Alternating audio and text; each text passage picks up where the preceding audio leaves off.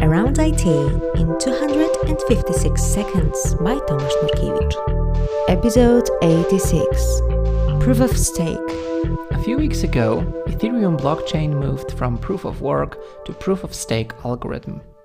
This step alone reduced global energy consumption by 0.2%. It's as much as an energy usage of Austria. At this point, Ethereum, the second largest blockchain after Bitcoin, is using barely as much electricity as a few hundred households. How does the proof of stake algorithm work, avoiding catastrophic energy waste? First of all, let's recap how the proof of work algorithm works. In general, hundreds of thousands of energy-hungry computers are trying to find a solution to a math problem. To be honest, it's more like making millions of uneducated guesses per second. If any computer finds a solution, a very long number, it wins. Winning means it can append new transactions to the blockchain and get some small rewards. Everyone must move on to the next math problem. This approach, in some sense, is very democratic. In theory, even the tiniest computer can win this competition. It also means that there is no central authority. Finding the solution is hard, but verifying that the solution is right is quite easy. There is no need for a central bank or database. That's why blockchains are decentralized.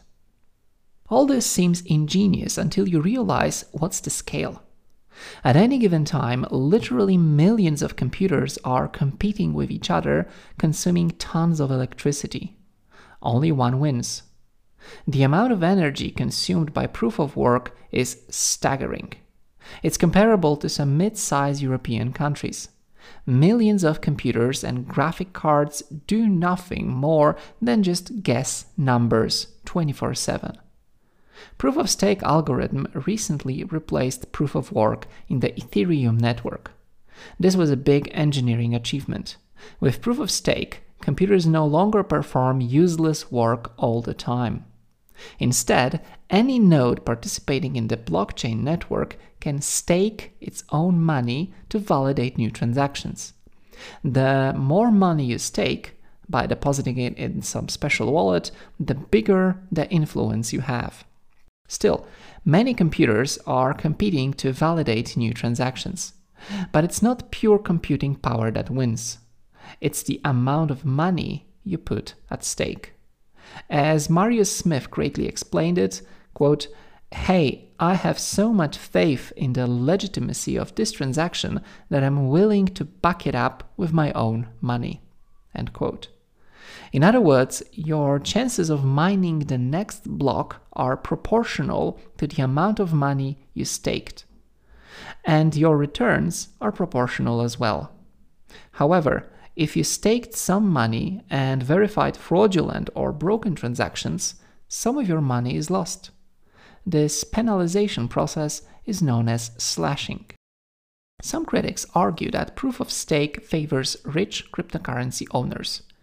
Yes, but proof of work also favors the rich ones, those who can afford to spend thousands of dollars on hardware and electricity.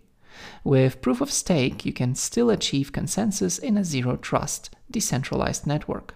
That doesn't mean that cryptocurrencies like Ethereum or Cardano are no longer extremely risky assets. It also doesn't mean that NFTs or DeFi will no longer be full of scammers. But I'm happy for the environment. It is said to be the biggest decarbonization event in history. That's it. Thanks for listening. Bye.